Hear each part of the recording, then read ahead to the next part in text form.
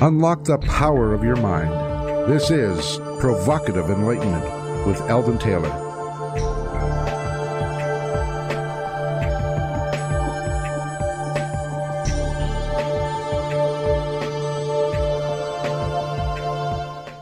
Welcome and thank you for joining us today. The next hour is devoted to learning something more, not just about the world of shoes and ships and sealing wax, but about how, what, and why we believe as we do.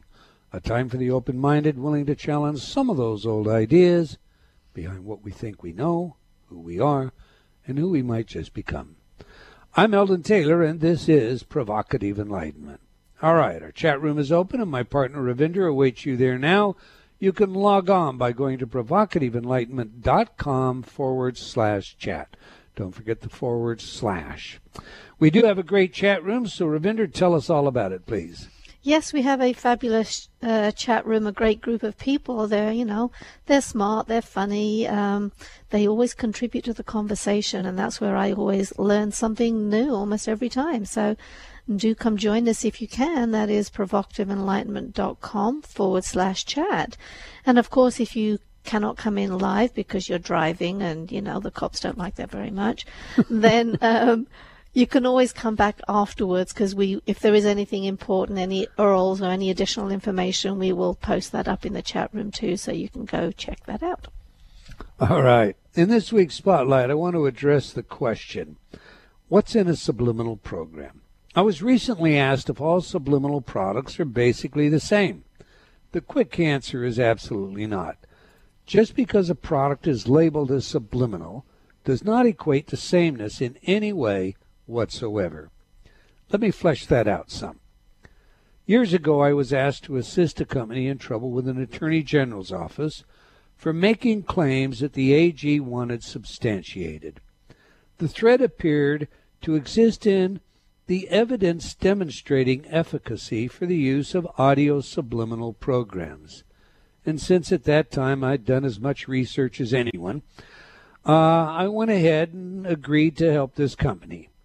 To that end, I requested a statement from the audio engineer informing me of his method for mixing the subliminal content. The engineer obliged and informed me in writing that he mixed the verbal messages 50 dB beneath the primary carrier. That would be the music or the water sounds that you typically listen to. Now think about that for a minute. The theoretical limit to most home stereos is around 30 to 40 dB. Anything beneath that is simply non-existent in terms of reproducing the so-called subliminal content through some playback device. I think of this sort of mixing as invisible, and many companies still simply bury the messages so well that they are gone for all intent and purposes. So the first issue when comparing subliminal programs is the technology or method used to accomplish this without losing all or part of the message. You see, another thing that can happen as a result of partially burying messages is that the words can become disengaged from their original meaning. For example, we might process the con in confidence or the sin in sincerely, missing the entire word meaning simply because of the method used to hide the messages. Once again, the first concern is technology. And remember, there's nothing magic about this.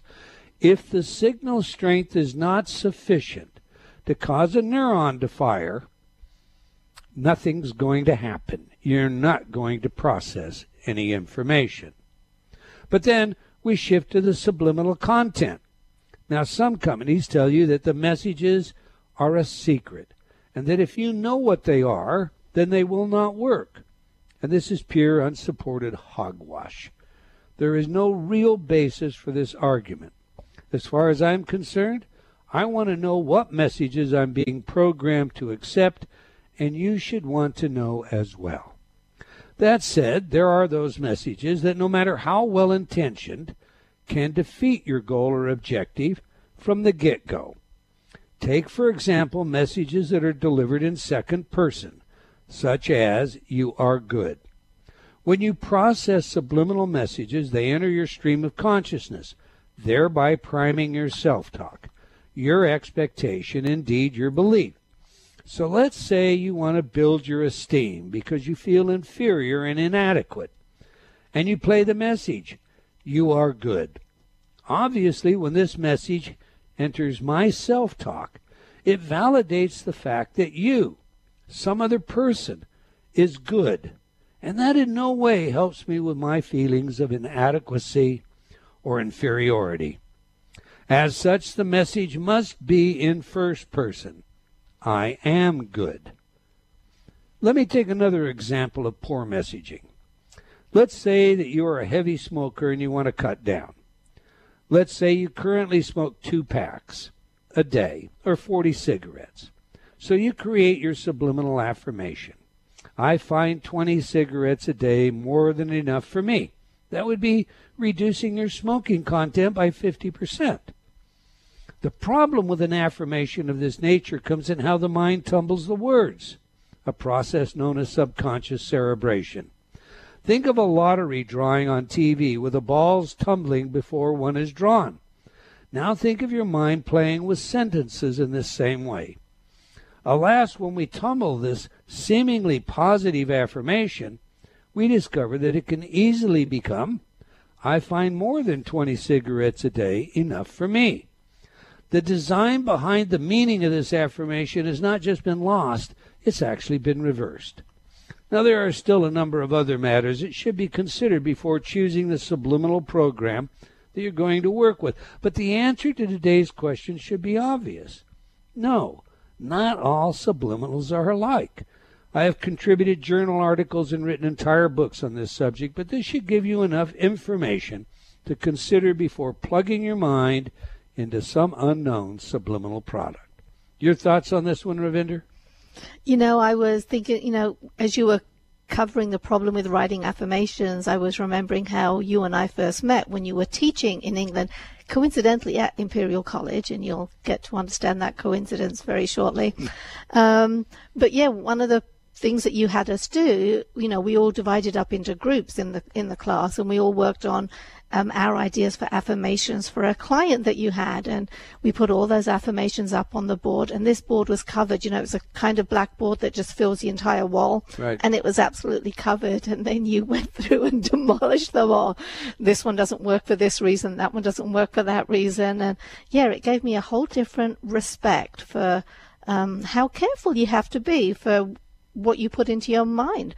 So I think that was just really important. I found that fascinating, and yeah, you just take a whole lot more care out. I think one of the major concerns that I see all the time is that when you're creating a program, you want to profile what you want to be. Yes. So instead of having all these, messages like, I won't do that again, never again will I, what you really need to do is think about the situation, and let's say that you just have a terrible time saving money. Well, someone that is penny wise, someone that really saves money, what's their profile? What goes through their mind? What are their thoughts about money? Because that's how you'd want to create the script. You'd want that same kind of content in your mind. You don't need any more, I waste money on eating out all the time, and that kind of thing. What you really want is the same kind of mindset that is in that frugal person who is penny wise and a thrifty saver. So what you have is affirmations like, I enjoy eating at home, rather than I don't go out anymore. Correct. Or I see, yeah, anyway, that works. Okay. Every week I read some of your letters as our way of involving you while paying respect to the very important role you play in making this show successful. In our last live show, our guest was David Lowe, and we discussed his metaphysical philosophy and book, Universal Spiritual Philosophy and Practice. Tom wrote, I'm glad you challenged Lowe's use of the shadow as applying to only one of the candidates in this election. Barbara wrote, I hate it when spirituality gets mixed into politics. Who told this man that one candidate was better than another? I doubt it was God. Naomi wrote, this regarding last week's spotlight on the stress this election cycle is causing many. Thanks, Eldon, a true breath of fresh air in the chaos. Also interesting to step back and see the whole picture. For a moment, I was falling into the manipulation. Thank you for reminding us to focus on the solution. CB commented, Eldon must have been both nodding and shaking his head with this week's Democrat Dirty Tricks team planning shills with the intention of provoking violent reactions from Trump's supporters.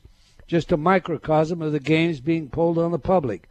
I find it interesting the information Eldon brings forth that our subconscious is likely making decisions or at least reactions to life situations before our conscious mind.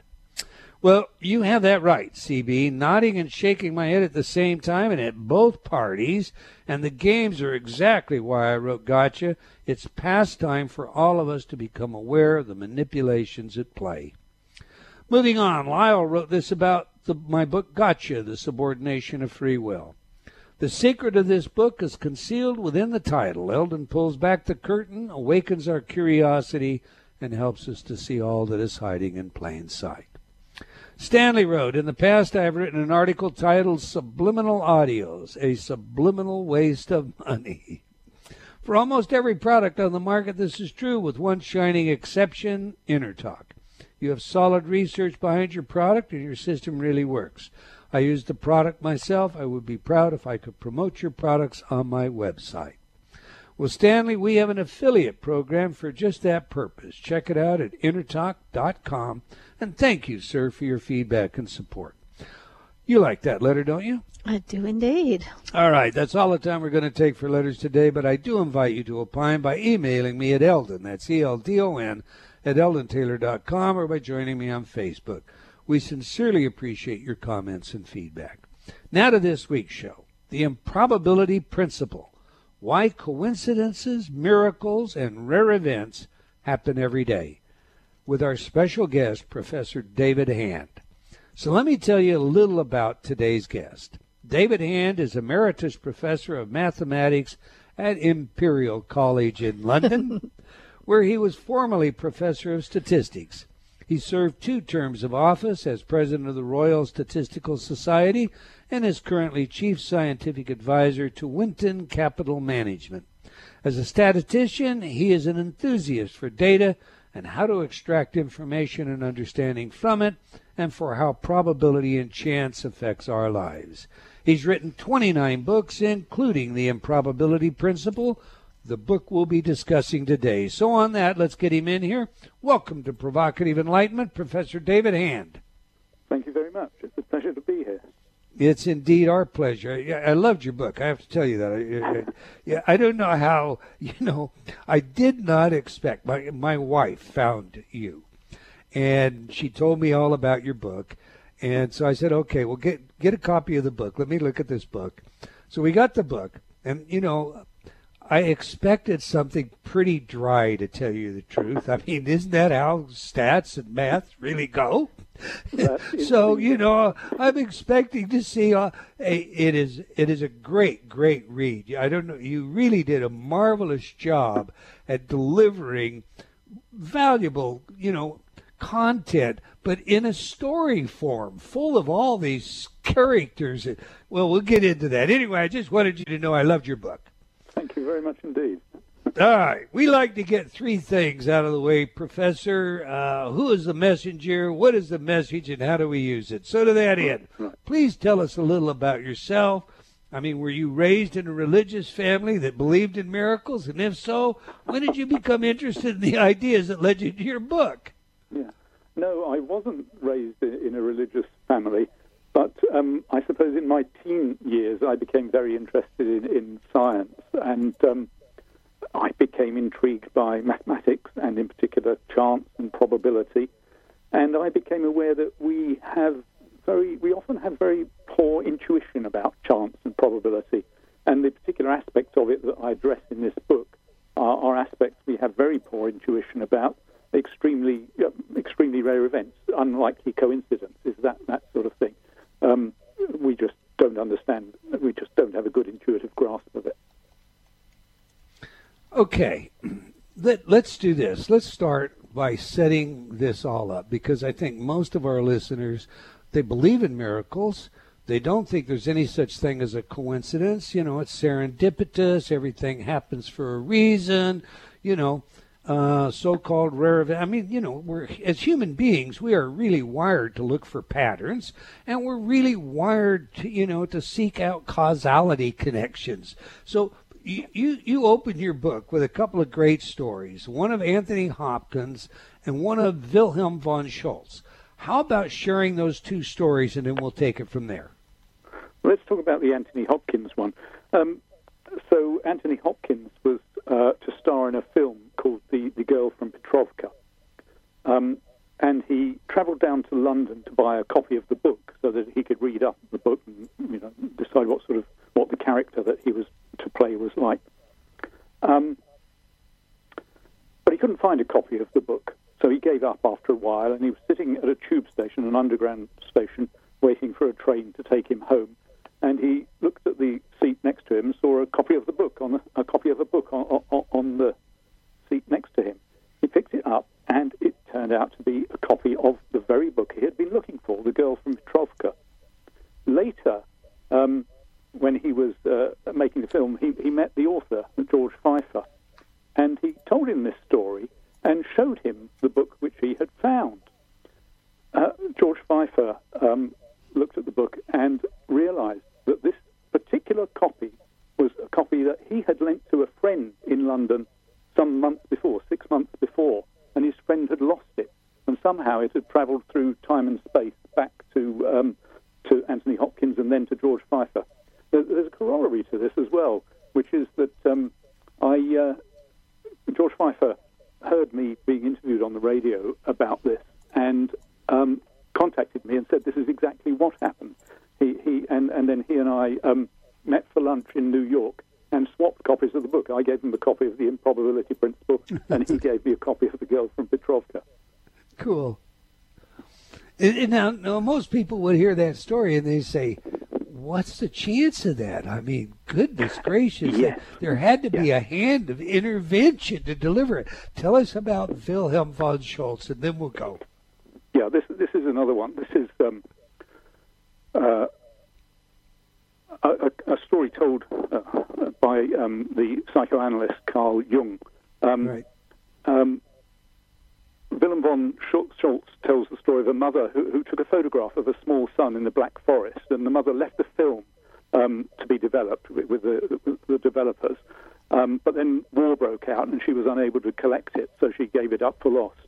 But then, some years later, she bought a film in Frankfurt in order to take some photographs, and she discovered, when the film was being developed, that it had been doubly exposed, and underneath the second set of pictures she had taken was a photograph she'd taken of her son 2 years before.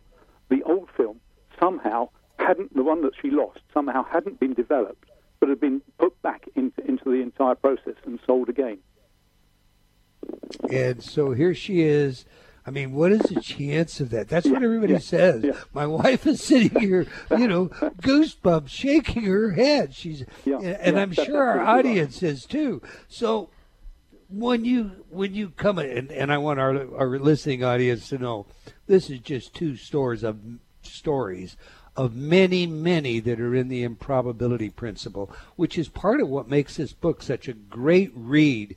That together with how you treat it, how you look at this. I mean, so but before I get ahead of myself, I mean, goodness, I get excited about your material.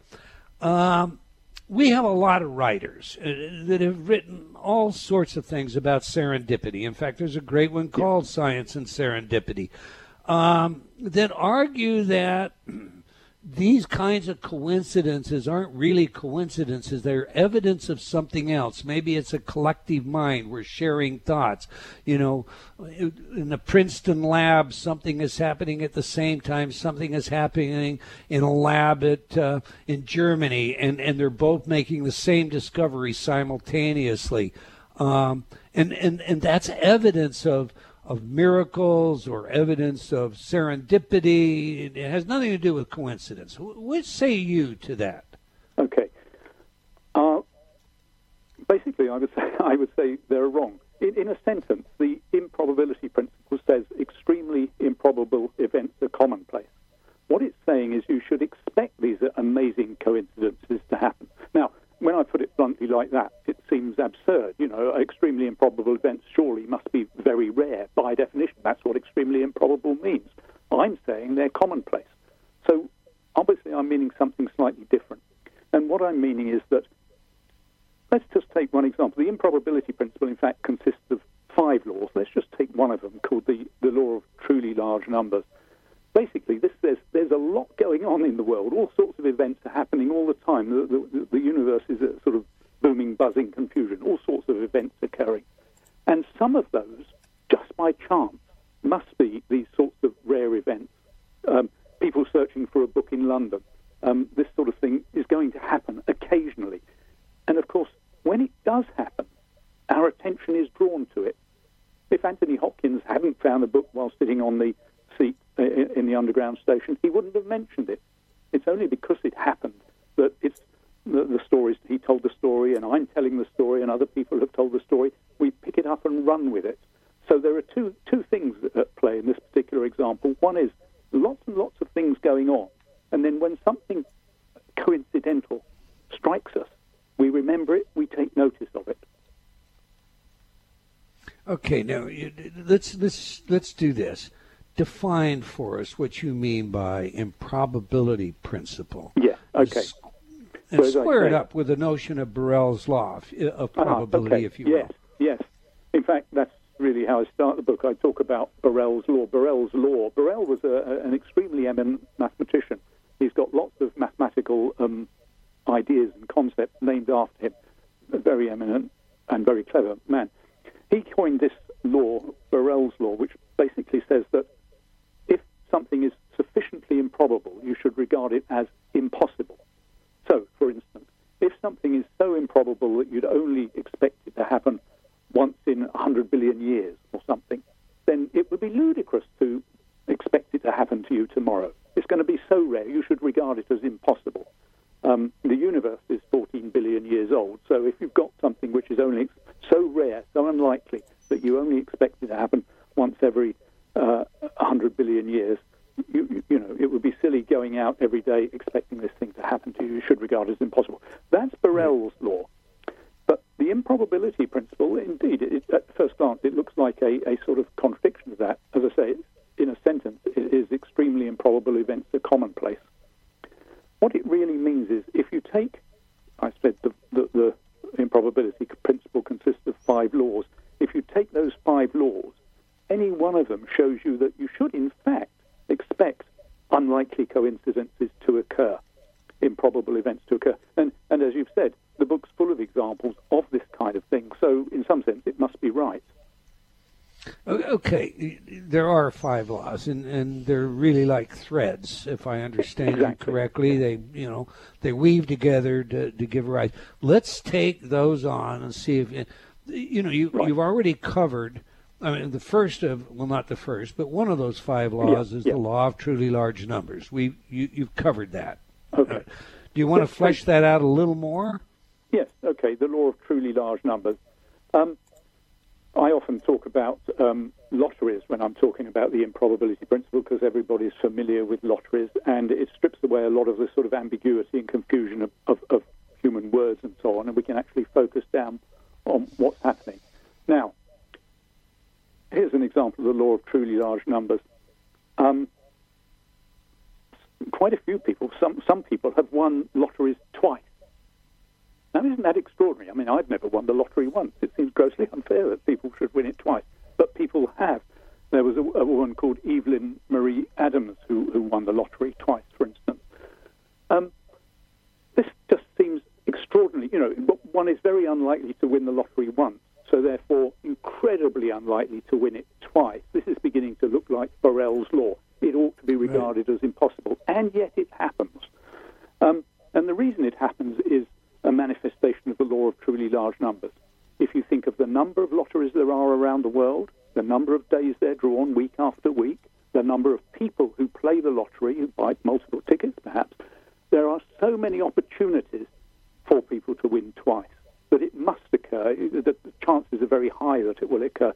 I sometimes, in a sentence, say that the law of truly large numbers says that if you've got something which has got a tiny probability of occurring, but you give it a truly large number of opportunities to occur, then it becomes pretty well certain that it will occur. That's perfectly said. All right. The next law is the law of inevitability, but we've got a break coming up, and I don't want the computer to kick us out. So when we come back, let's pick it up there, because the law of inevitability really ties very well into how you just defined the law of very large numbers. Okay. We're speaking with Professor David Hand about his work and delightful book, The Improbability Principle. It's a great read. It's a fun read, and you're going to want to read it. Some of the stories are just, you shake your head at how is that possible, and then it gets explained.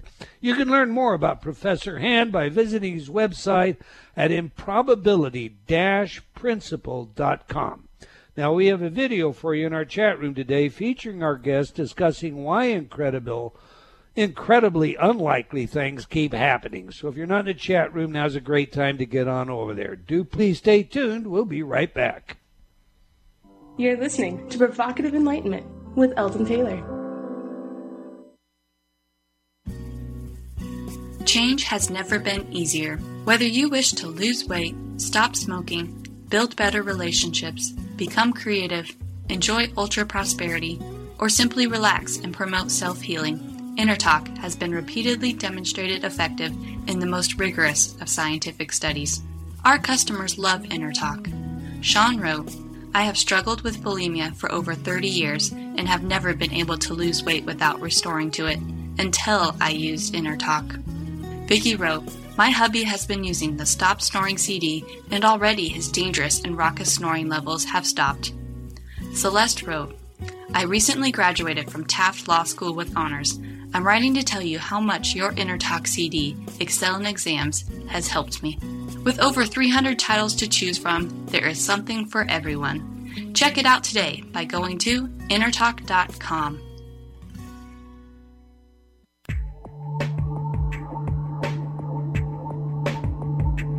Unlock the power of your mind. This is Provocative Enlightenment with Eldon Taylor.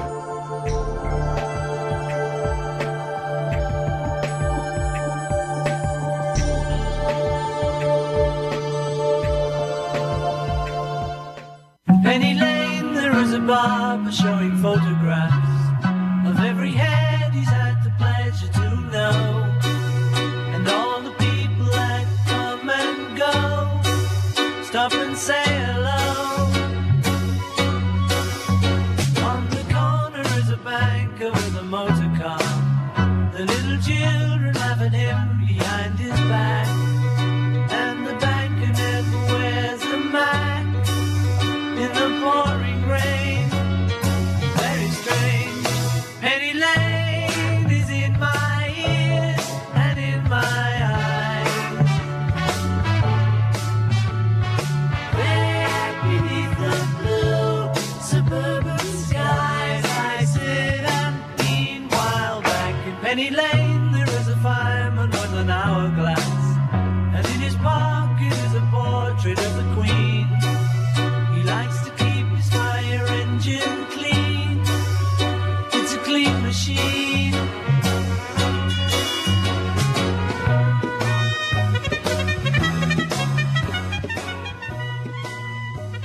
And welcome back. If you just joined us, we're chatting with Professor David Hand about his work and brilliant book, The Improbability Principle.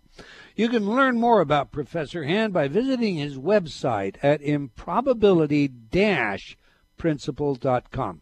Now, we ask our guests for their favorite music that has some genuine significance to them. Music psychology, by now you know, is a new interest of mine, and it's a field of research with practical relevance in many areas, including intelligence, creativity, personality, and social behavior. Okay, we just played some of Penny Lane by the Beatles. Why is this music important to you, Professor, and how does it instruct us about who you are? Oh, that's a very good question. I think it was just that the Beatles were around when I was young, growing up, and one was exposed to these sorts of things. So I think, as with everybody, at a certain age, they hear music and it sort of has nostalgic attraction. Actually, they say the magic age is 14, and it worked for me when I read that research, right. So, okay. All right. you were about to tell us about the law of inevitability. Okay, yeah. The law of inevitability, one way of putting it is just to say something must happen. This is a very straightforward law. Let me give you a couple of examples of it. The first example, a straightforward one, if I toss a coin, it's going to come up heads or tails, or maybe it will just by chance land on its edge or fall down a crack between floorboards or something. I'm going to call those sorts of outcomes other. So that means there are three possibilities, heads, tails, or other. And one of those has to happen. It is inevitable that one of those three possible outcomes must happen. That's the law of inevitability. That's a pretty trivial example, an obvious example. Here's a much more interesting one. Any given lottery has a finite number of tickets. The UK National Lottery, you have to choose 6 numbers out of 59 possible numbers, for instance, standard form for a lottery. On the 15th of February 1992, the Virginia State Lottery jackpot had rolled over to $27 million. That lottery was a 644 lottery. You had to choose 6 numbers out of 44 numbers, which, if you do the math, shows that there are only 7 million possible distinct lottery tickets. You can see where I'm going with this.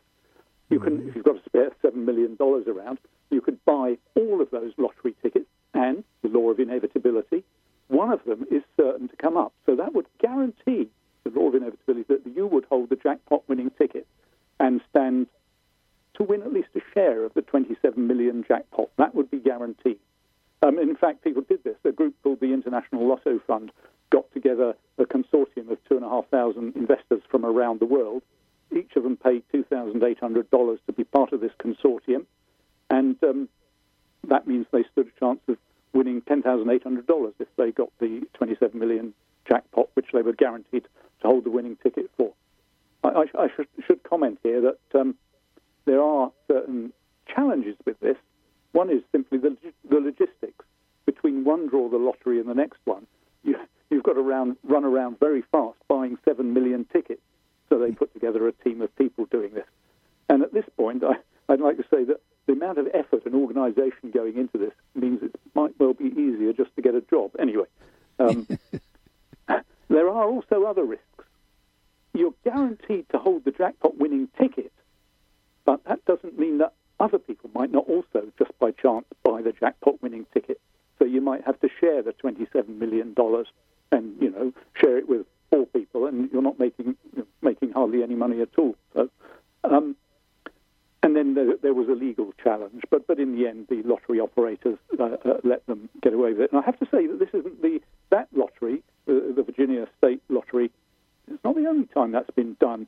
It's been done on the Irish National Lottery, the Massachusetts Cash Windfall, and in fact, the French writer Voltaire based his initial fortune on an exactly similar sort of operation. Have you ever been involved, in providing the data that would be necessary for something like that? I mean, I know you work for a financial institution currently, and so a lot of what you're going to be doing. So, but have you? Not that sort of thing. No, I think the numbers are too big and the chances are too small.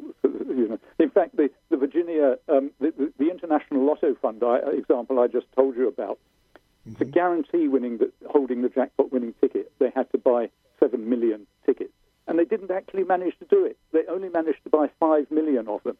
I have this sort of mental picture of them tipping sackfuls of lottery tickets onto the floor, going through them one at a time. No, this isn't it. This isn't it. This isn't it. Through 5 million of them. In fact, they did hold the winning ticket, but they must have had a lot of very short nails by the time they'd finished. Interesting. Okay, so we had 2 of them down, and they. Let's flesh the picture even more. Your next law that I want you to discuss is the law of selection, and I want our audience to remember that each of these laws are threads that tie together that give rise to why what we think of as improbable really isn't. Okay, the law of selection. One way of putting this is that you can make things as likely as you want if you choose after the event. And I'll give you 2 examples again. First, a straightforward one, and then a real one. The straightforward one, the sort of hypothetical one, imagine imagine you're walking along a country lane and you come across a barn. This will be a familiar sort of story. You look at the barn, and on the side of the barn, you see a lot of painted targets, and in the center of the target, right in the bullseye, you see arrows. And you think, wow, this guy's a really hot archer. And then you carry on walking along the country lane, and you turn your head back and look at the other side of the barn, and you see a lot of arrows in the side of the barn, and a man with a pot of paint painting targets round the arrows. He can make the probability as high as he wants. He can make it certain that he will get his arrows in the targets, right in the center of the targets, if he chooses after the fact. Now, that's a hypothetical example showing you the law of selection, how you can make things as likely as you want if you choose after the event. We call that one the Texas sharpshooter fallacy. Yeah. I want to tell you a story analogous to that, a true story which happened 100 years ago.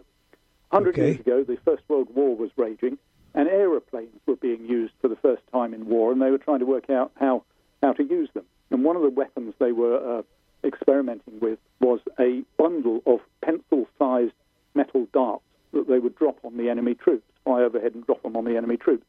And they wanted to know how this weapon behaved, how the darts would disperse as they fell. So they carried out a number of experiments. They flew over fields, they dropped the bundle of pencil-sized metal darts, and then they went round putting squares of paper over where the darts had fallen so they could see how they spread out. They'd done this for one of the experiments when a cavalry officer rode up and asked them what they were doing. When he was told that there was a dart in the center of each of the squares of paper, he said, "My goodness, I didn't think you could be that accurate from an aeroplane." Choosing the data after the event. Interesting. Wow. All right. The law of the probability lever, Professor. Okay. One way of putting this is that slight changes can make highly improbable events almost certain.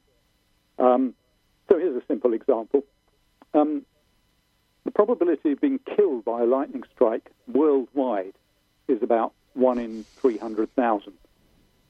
But the probability of being killed by a lightning strike in America is about 1 in 3 million in any given year. The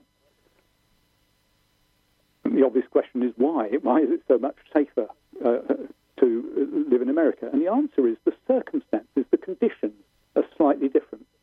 Slight changes to the conditions make a dramatic impact on the probability, changing it by a factor of 10. And of course the conditions are simply that American buildings are strong and they have lightning conductors. They're built to cope with these sorts of things. People spend more time in offices and less time out in the fields and open. So those slight differences have this dramatic effect on probabilities. Then I can give you, let me give you another example, a tragic example. There was a woman called Sally Clark who had 2 of her children, unfortunately, died of cot death, sudden infant death syndrome. I'm not sure what it's called in America. Yeah, and she was accused of murder. She was tried and she was found guilty. And the evidence, one of the compelling pieces of evidence was provided by a medical doctor, not a statistician, not an expert in probability, a medical doctor who basically said the chance of one of these unfortunate deaths is very small, so the chance of 2 of them is vanishingly small, Burrell's law, if you like. So there must be some other explanation. It must be murder, basically, and she was found guilty and spent time in prison. Unfortunately, the medical evidence, those statistics that I've just given you, were incorrect. The basic assumption that the medical doctor had made was that the 2 events were independent. And in fact, if you look at the data, that's not the case. If you've had one child die of sudden infant death syndrome, cot death, then you're more likely to have another one die of the same. He didn't take that into account. And that slight difference has a dramatic effect on the probabilities. It makes it more likely that they would have been unfortunate accidents rather than a deliberate murder. It's a particularly tragic case because after Sally Clark after the verdict was overturned and she was released from prison, she never recovered and she basically committed suicide not long afterwards. It's horrible. But, okay. All right. We have the last one. The law of near enough. Okay. The law of near enough basically says, or one way of putting it is, events which are sufficiently similar are regarded as identical. So here's an example. In the UK, in 1986, a man named Bill Shaw was in a train crash, and some people died, 13 people died in that train crash. 15 years later, his wife, Ginny Shaw, was also in a train crash, another fatal train crash, and 10 people died. Now, I would like to say at this point that rail travel in the UK is incredibly safe. There are about 0.1 fatalities per billion passenger miles. It's the safest way of travelling. But the point about this story is, what an amazing coincidence that this man and his wife should both have survived fatal train crashes, given that they're so unlikely to occur. But you will notice that they occurred 15 years apart. They didn't occur on the same day or the same week or even in the same year. And had they occurred 30 years apart, I would still be saying, what an amazing coincidence. So I'm saying I'm expanding the range of possibilities. This is the law of near enough. Events which are sufficiently similar are regarded as identical. And indeed, it wasn't Bill Shaw who was in both train crashes. It was Bill in one and his wife in the other. And had it been Bill in one and his cousin or nephew or brother or workmate or whatever in the other, I'd still be saying, what an amazing coincidence. So events which are sufficiently similar are regarded as identical. Okay, now when you weave all of these together, and then you look at things, the stories that you've shared with us, for that matter, where it appears it is just astronomically beyond probability that such a thing, a coincidence, would occur, and you say, but it really isn't. That doesn't entirely dismiss the proposition of miracles, does it, or does it? I think you have to define exactly what you mean by miracles, but I would say that these highly improbable events should be expected. The law of truly large numbers, there are so many things going on, and these other laws come into play, so you should expect these sorts of things to happen. Indeed, when I give talks about the improbability, live talks about the improbability principle, I usually get people in the audience saying afterwards, do you know, the following happened to me. I was thinking about somebody, and the next minute they rang, and it was them on the phone. These sorts of things, most people have experienced these kinds of events just because there are so many things going on. Can I just add something, though? People sometimes say to me, okay, so you can explain these things, at least to your own satisfaction, mathematically. Does that mean that there's nothing exciting in them anymore? And I say, on the contrary, the magic doesn't go away. The sense of wonder is still there. And the analogy I usually give is the rainbow. When you walk along and you see a rainbow, beautiful colours arching across the sky, you think, wow, isn't that amazing? And if you understand what caused that, the way light has reflected and refracted around inside raindrops and bounced into your eye, that doesn't take the magic away. In fact, it probably makes it even more magical, the fact that this amazingly complex and subtle physical sort of phenomenon can be produced. And it's exactly the same with the improbability principle. I mean, you know, I'm sort of clearly very alert to these sorts of things now, and a number of coincidences have happened to me. And I don't think, oh, well, you obviously to be expected, nothing interesting in that. I still think, wow, isn't that exciting? All right, I have a philosophical question for you. I'll set it up, though. This is a true story. I'm not sure about the numbers because I'm pulling them off my head from, 15 years ago. But there was a church in the Midwest in the United States with a choral group that practiced every Saturday night. And on a given Saturday night, and again, numbers, it could be 12, could be 14, could be 20. On a given Saturday night that they were supposed to meet at 7 o'clock, for some reason different to every one of them, they didn't go to the church. They didn't show up to that practice. And at precisely 7 o'clock, the building caught fire, the furnace exploded. Had they been there, everyone would have been killed. Okay. Wow. Now, Yeah. all right. So now I can understand how we apply or how the brilliance of the improbability principle with regard to perhaps, assembling reasons that these people didn't attend from a mathematical perspective. But how about what's behind why each one of them made a different choice? Yeah. I mean, now we're talking about consciousness, and I guess I'm kind of looking at does the improbability factor preclude the possibility that they're being nudged by some other this, that, or the other? Could be the collective unconscious of a Jung. It could be the creator, whatever. It doesn't. I mean, my question to you is: does it preclude that possibility? Right. I would say no, it doesn't preclude it, but you don't have to allow for that possibility. You can explain it without that possibility. Doesn't prove that it's not that, but it's not necessary to explain the sort of phenomenon you've described. Okay. Now, let's do this. You spent some time talking about multiverses, and that kind of threw me. I wasn't prepared for you to get down that tunnel. You should tell people that that's towards the end of the book. Yes. Okay. So you share with us your ideas about probability and multiverses. Okay. This notion of multiverses is the sort of thing that physicists have come up with to explain various sort of observed phenomena and so on. And basically, it says that each time that, if you like, a random event occurs, the universe splits and different universes follow each of the possible outcomes. So you flip a coin, it could come up heads or tails.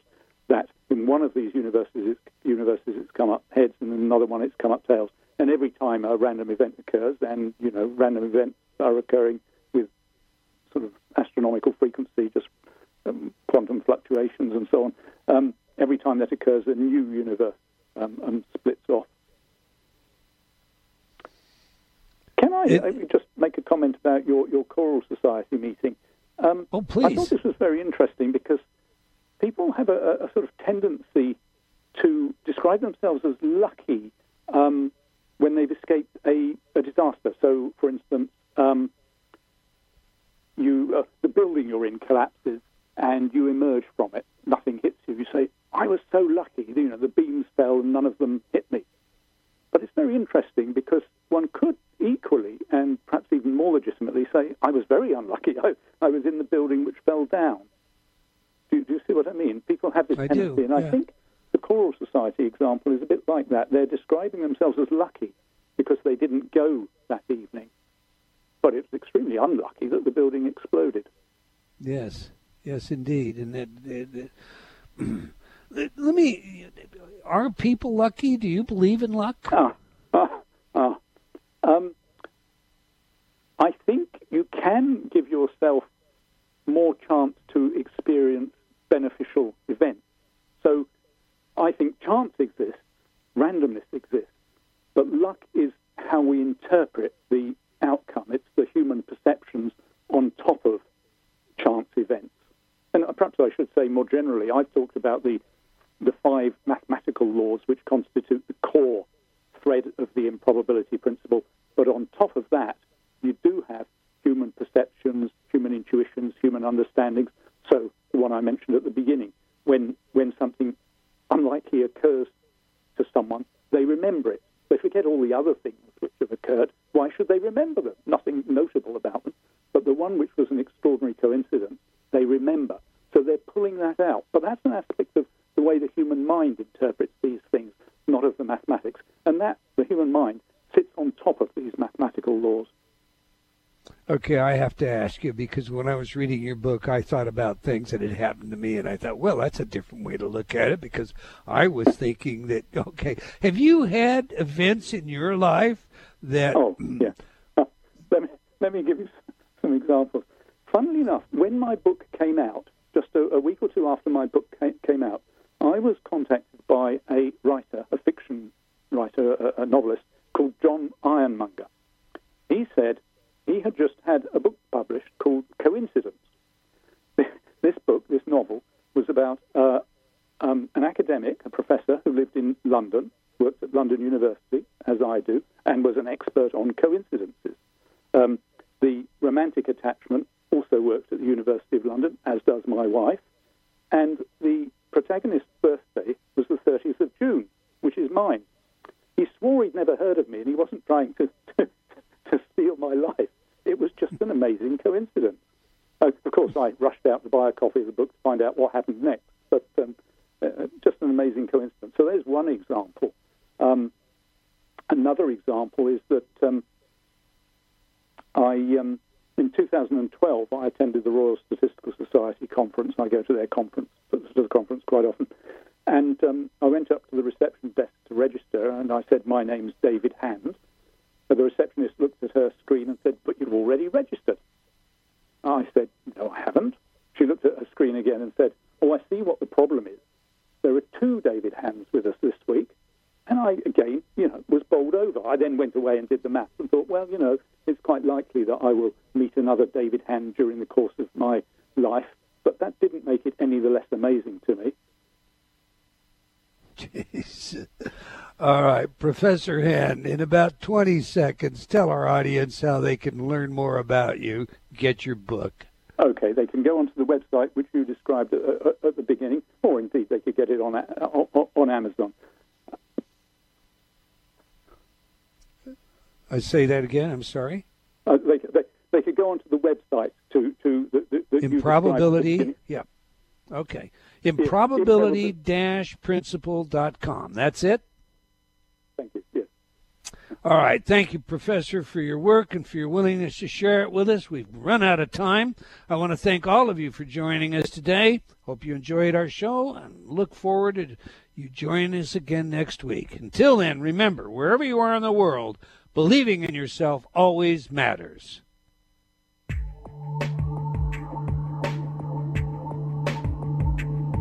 Provocative Enlightenment has been brought to you by Progressive Awareness Research and other sponsors. Provocative Enlightenment is a syndicated show and appears on other networks.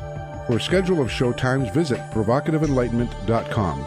If you're interested in becoming a sponsor, write to Eldon at eldontaylor.com.